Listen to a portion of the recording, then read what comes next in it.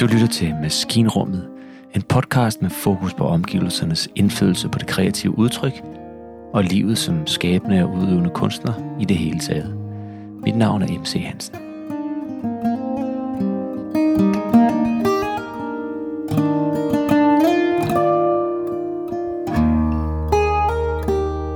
Nu kan de jo ikke se os dem her i podcasten. Vil du ikke starte med at fortælle os, hvor vi sidder? Så skal jeg bagefter fortælle lytterne her, hvem jeg sidder sammen med.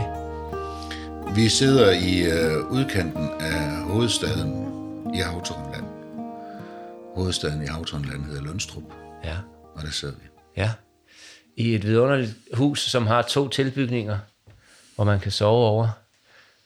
Vi sidder faktisk i et sommerhus. Meget dejligt sted. Nå, men nu skal jeg høre, altså det er sådan, at jeg sidder her sammen med min gode kammerat Søren. Og Søren hedder Krogh til efternavn.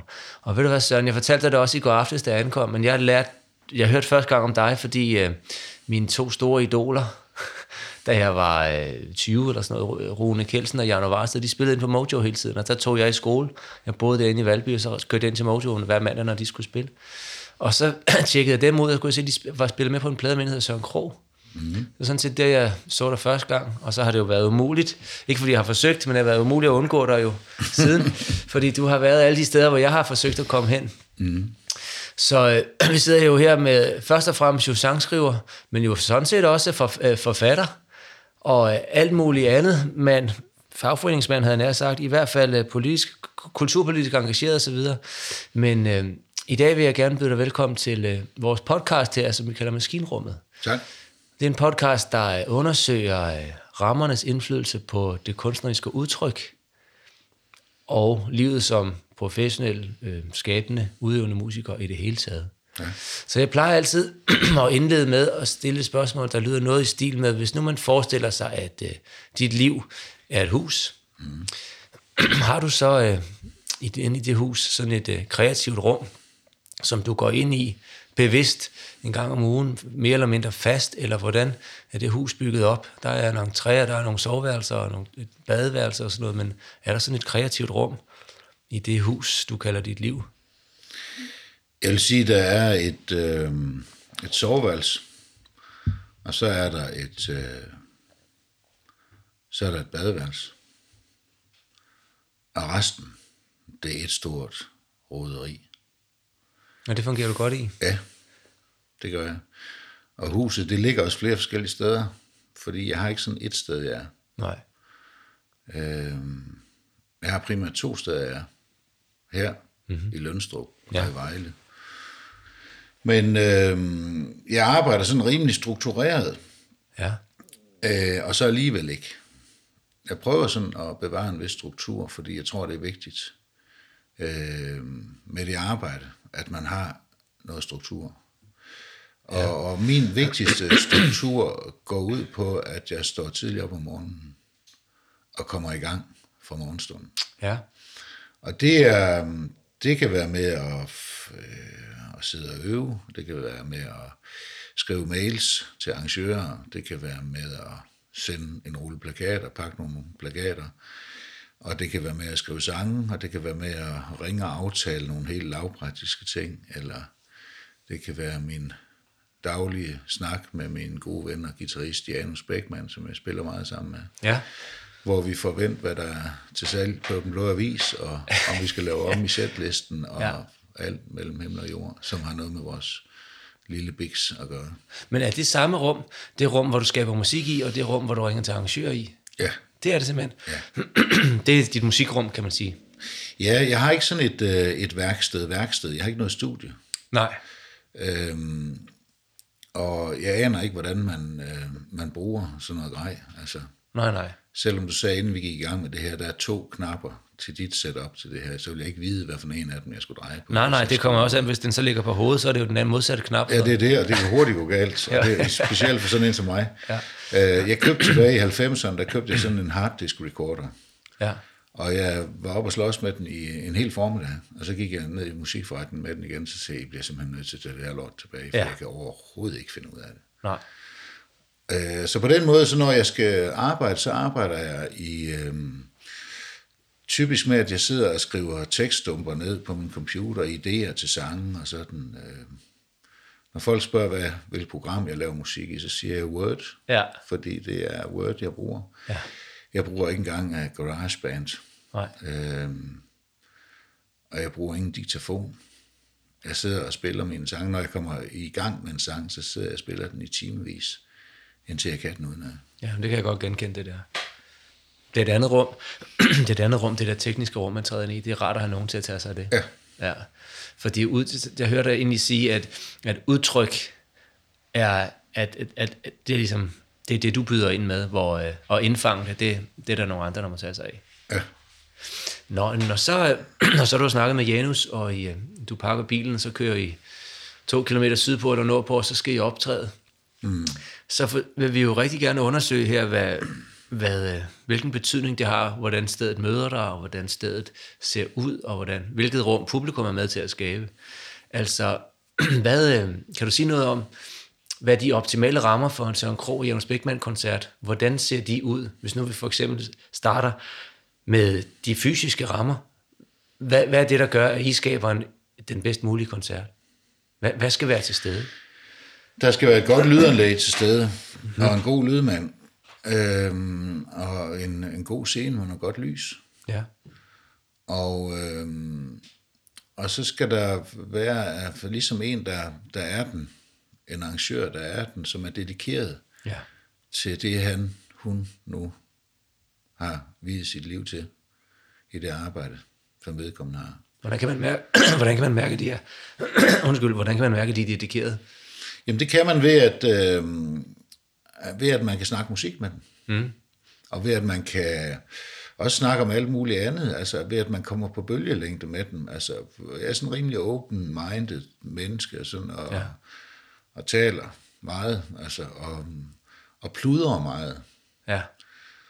Og det er vigtigt for mig, at de mennesker, jeg omgiver mig med, det er folk, som man kan snakke dybt med og seriøst med, som man også bare kan pludre med. Altså sådan bla bla bla. Og det er vigtigt. Og så, jeg har lige for nylig lært, at der er noget, der hedder en hospitality writer, som jo er en writer, hvor man sådan ligesom skriver i, hvad man gerne vil have, for der ligesom bliver taget hånd om en sådan mest ud i det kulinariske. Ja. Og jeg anede ikke sådan noget, at det eksisterer, til trods for, at jeg har spillet mere end 2.500 koncerter i Danmark. Så det er sådan åbenbart et nyt begreb. Ja. Men vi vil selvfølgelig gerne have, at der er noget mad. Gerne noget med kød. Og så vil vi gerne have, at der er lidt vand og lidt vin og lidt kaffe. Ja. Og så er det. Altså, vi holder ikke fest, når vi er ude at spille. Vi er på arbejde. Hvad så, så træder du ind i koncertsalen, og så sidder der et sted mellem 75 og 200 mennesker. De glæder sig til koncerten. Har du lige været ude og undersøge, hvordan sidder de? Sidder de med ryggen til? Sidder de med siden til? Er der bord og stole? Eller er der stolerækker? Tager du simpelthen fat i det? Altså du og jeg har spillet for 10-15 år siden, der spillede vi nogle dagligstuekoncerter sammen. Og der for eksempel, der skal man hjælpe arrangøren, oplever jeg. Der kan du ikke bare regne med, at de forstår, hvordan man skaber den optimale ramme for din koncert, så må man sige til dem, nu skal I høre, det er vigtigt, at den der chili con carne, I har lavet til dem, den skal de helst have spist færdig, inden vi går i gang. Altså sådan nogle små ting, som de har måske ikke tænkt over. Går du lige ind og tjekker venue der, og lige ser, eller spilstedet? Nå, okay, sådan der. Nej, det gør jeg ikke. Det gør jeg ikke, fordi det er ikke nødvendigt længere. Nej, okay. Altså, fordi jeg synes, at jeg synes mange arrangører, eller de arrangører, som jeg møder rundt omkring, altså de er meget professionelle, og der er ikke nogen, der har nogen interesse i ligesom at skyde ved siden af. Nej. Så de sporer sig ind på det, og ofte så, altså folk, de sidder altid ned til mine koncerter. Ja.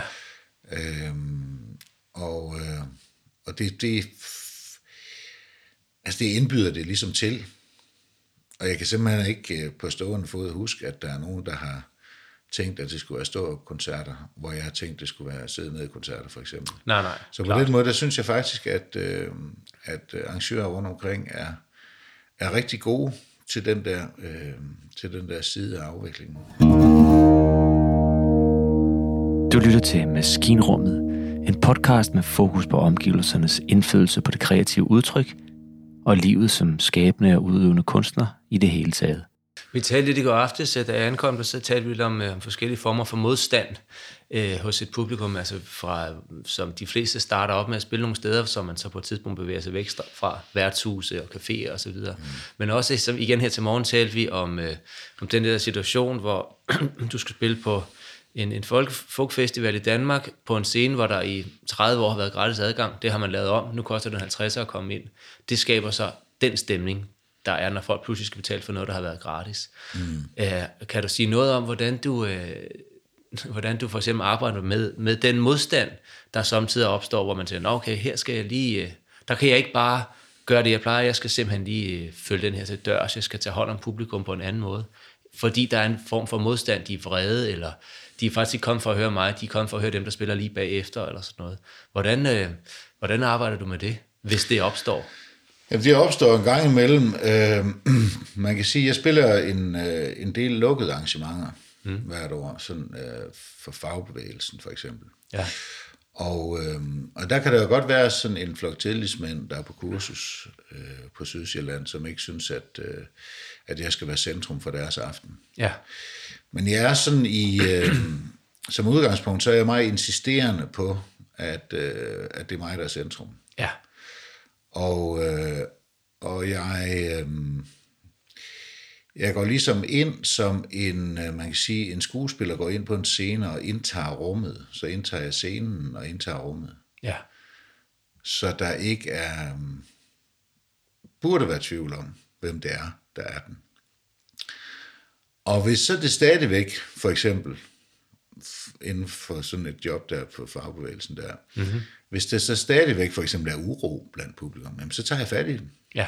Og kalder dem mødergruppen, og nu må de pludre færdige bagefter, og sådan siger et eller andet til dem. Og bruger sådan nogle lidt, man kan sige, lidt, måske lidt bissede tricks, for at få dem til at holde deres mund. Og det er sådan noget, jeg lærte på dengang, jeg spillede på værtshus. Ja. Og give folk noget røg, fordi når man står der bag en mikrofon, så har man en anden position, man har en anden magt. Mm-hmm. Og den er jeg ikke bleg for at bruge. Nej. For at skabe ro.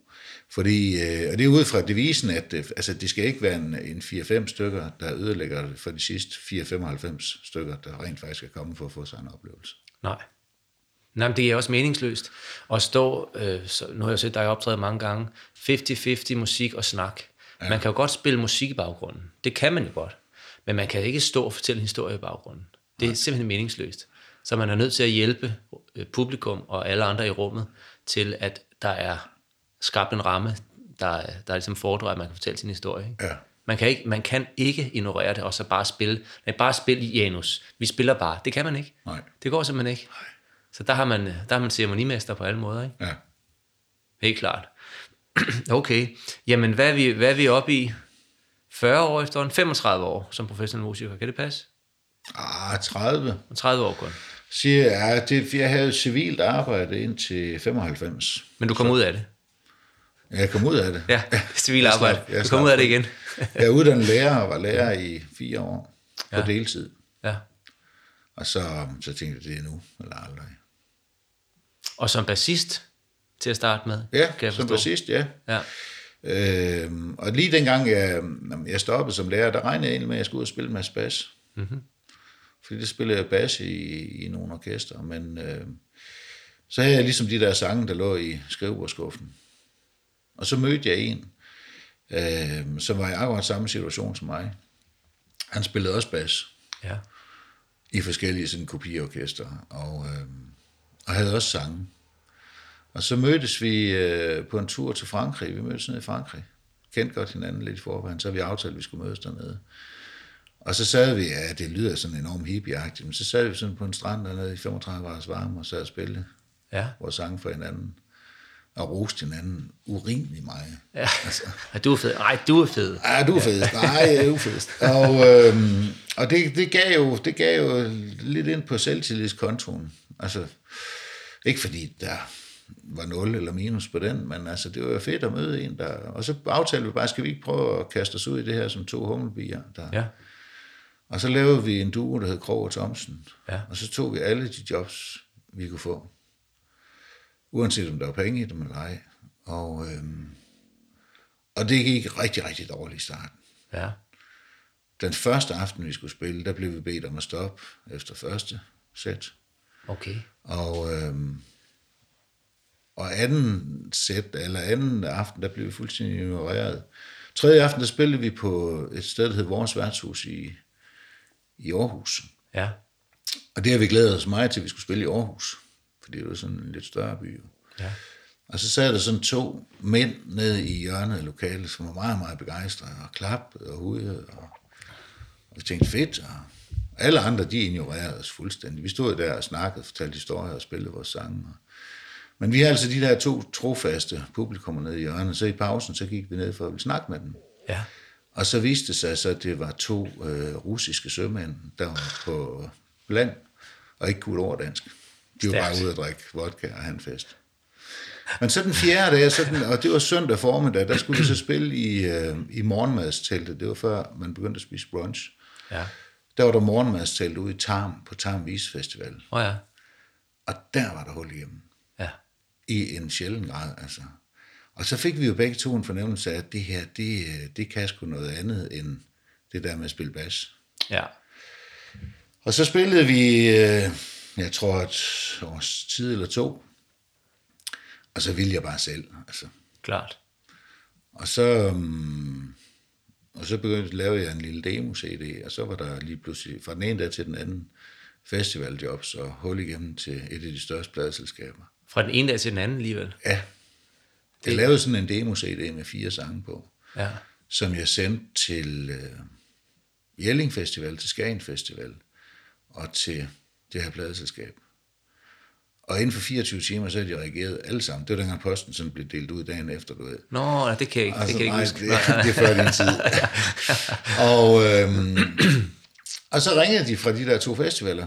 De ville gerne have os med band. Det der, det skal vi, det er for fedt, det der. Det var satans. Og så ringede ham pladeselskabsmanden, han gerne ville have et møde. Og det blev så den her historie, som jo er meget, meget velkendt med mange, mange møder. Ja. Demoer i PUK-studiet til, der kostede en formue og sådan, og det endte med ikke at blive til en skid. Ja, okay. Og så tog jeg så skeen i en anden hånd, og tænkte, så på det tidspunkt, der begyndte folk at udgive selv, der i 97. Ja. Og så udgav jeg selv med hjælp fra, eller jeg betalte selv indspilningerne, og fik det udgivet via et Københavns pladeselskab. Okay. Der hed Ambia, et lille jazzselskab. Ja. Og så havde jeg en PR-mand på, som ligesom fik os på Godmorgen Danmark. No. Og fik gennemtrumfet også, at vi kom med i sådan en reprise, der var i weekenden, hvor der var ekstra mange seere. Selvfølgelig. Og vi var på Ekstrabladet i tv, og TV Danmark, tror jeg det hed. Og forskellige sådan landsdækkende tv, der var anmeldelser og artikler i stort set alle landets aviser. Og pladen den solgte den første måned 32 eksemplarer. No. Og jeg tænkte, okay, ja. det er ikke bare sådan lige det her. Nej. Og det er det jo ikke. Det er det overhovedet ikke, nej. Og det, men sådan en som mig, jeg har godt af modstand, og jeg trives faktisk godt med, at jeg skal arbejde for tingene. Ja. Og så er det fantastisk jo nu at komme rundt og spille på steder, hvor der ligesom, hvor man kan mærke, at der er nogle arrangører,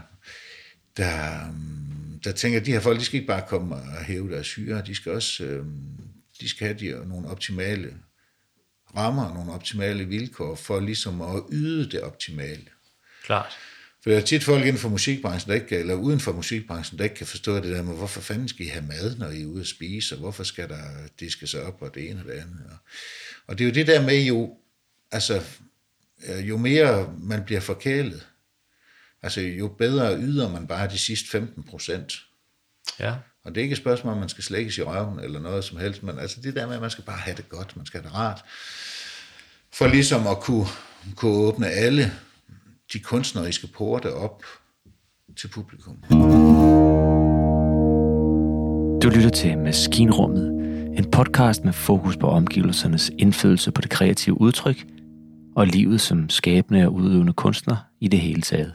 Det er sjovt at sige det der med at være, du kaldte det ikke en hårdt arbejdende men det er ligesom det, jeg hører dig sige. Altså, du er jo i virkeligheden, hvis man ser på dig udefra, en moderne udgave af en omrejsende spillemand, på den måde, du har sådan set, hvis det er det, der skal til, så har du også anlægget i bilen, og du kan egentlig godt stille dig op på et torv og stille dig op på en spand og underhold, fordi det har du øvet dig i 30 år. Er det ikke det, der er den moderne Woody Guthrie, den moderne omrejsende spillemand? Det er simpelthen en mand, eller dame, der har anlægget i bilen, også har anlægget i bilen, og kan spille hvor som helst, når som helst, hvis der ellers er nogen, der vil lytte. Altså vil du ikke sige det, eller kan man sige, at det er det, der er den moderne visesanger, folksinger? Det er sådan en, som man kan faktisk godt blive hyret til at spille i folks baghave. Man kan også stå hen i det lokale teater, eller man kan stå på nationalscenen.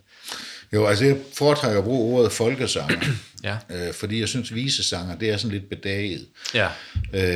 Og jeg kunne egentlig også godt lide ordet skjald. Det brugte jeg også i de første markedsføringer af mig selv. Ja. At jeg var skjald. Ja. Og så kom Kim Larsen, og så blev han kaldt nationalskjald, og så kan man ligesom ikke bruge den længere. Nej, klart nok. Så brugte jeg ordet troubadour, og så begyndte andre også ligesom at bruge det der ord, men det er jeg sådan ligesom holdt fast i, fordi altså, en troubadour er jo en, der rejser rundt og spiller og fortæller historier og synger sange. Og det er meget godt ord, eller folkesanger, det der med, at man sådan er, og det handler måske mere om sådan stederne, man spiller, man kan spille, alle mulige steder, altså. Helt klart.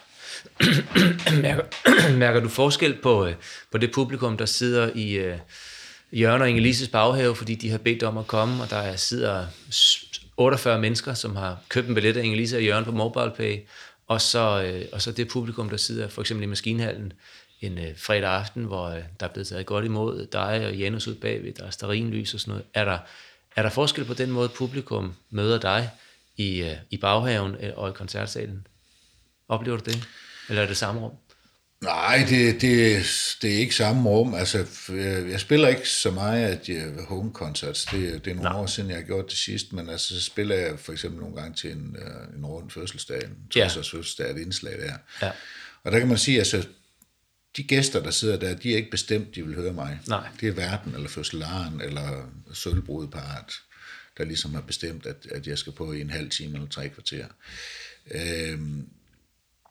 Men jeg synes ikke sådan, jeg oplever, at sådan, altså når de lige finder ud af, hvem jeg er, så er det også fint. Men altså, det er selvfølgelig klart, på et spillested, der har folk løst billet til det. De har taget fri, de har sagt nej til, at de skal spise stegt flæsk og persillesauce med et vennepar, fordi de skal hen og høre den her koncert. Ja.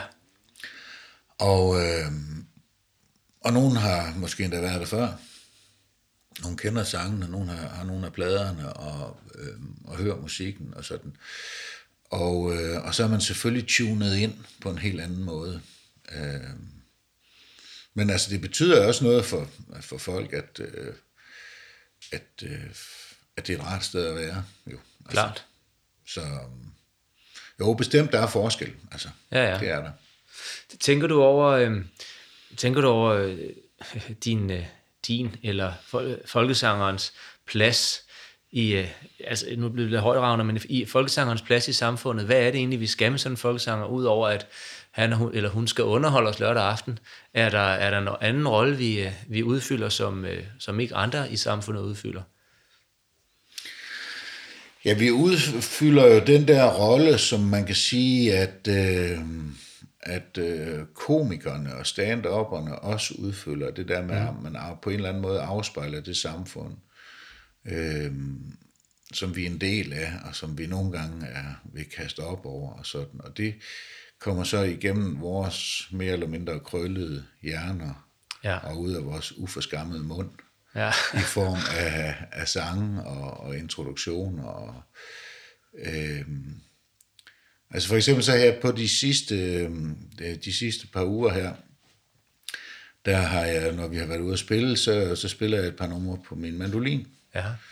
Og det er sådan en gammel, dejlig Gibson-mandolin, jeg har. Men så plejer jeg at sige til publikum, nu skal vi have den her lille satan frem. Ja. Og så siger jeg så, at vi er begyndt at kalde den Søren Pape, fordi det er sådan en lille skaldet fanden der er rigtig hissig, Ja. men som ikke kan klare sig uden forstærkning. Ja. Og så sætter jeg så stikket i, og så bling, bling, og så spiller den så. Og det synes folk er enormt sjovt. Ja. Og det giver en enormt sådan forløsende stemning, fordi altså, vi har alle set, uanset om man er konservativ eller ej, så Søren Pape, han har bare ageret rigtig skidt i det offentlige rum de sidste par måneder. Ja. Og folk, de synes bare, altså. Og så når der er en, der kommer og sætter nogle andre ord på det der, Klart. det er enormt befriende for dem, at det bliver sagt på en anden måde, end at man jogger rundt i hans skilsmissesag, og hans mand, der ligesom har fortalt løgnhistorier. Sådan. Ja. Men det der med lige at forvente billedet 15 grader, og så få vist det fra den vinkel. Helt klart. Det er sådan et helt dugfrisk eksempel på den der måde at forholde sig til den virkelighed, som vi er en del af. Ja. Og det gør jeg på det jo både altså, med, at jeg forsøger jo, når jeg er ude at spille, og bringe mit eget liv i spil, og mine egne omgivelser, og alt det her op, og i Vendsyssel, og med Havntornland, som jeg kalder det. Ja. De her typer originaler, der er heroppe, og sådan, men også min egen historie, og fortæller om min far, som er psykisk syg, og fortæller den der historie om, hvad det gør ved en at vokse op med en, der har så, jeg kan sige, den type handicap, sygdom med sig, ligesom hvad det gør ved en at vokse op med en alkoholiker eller en narkoman. Eller. Så det er på den måde, der er ikke bange for at bringe min egen historie i spil, så længe det bare bliver en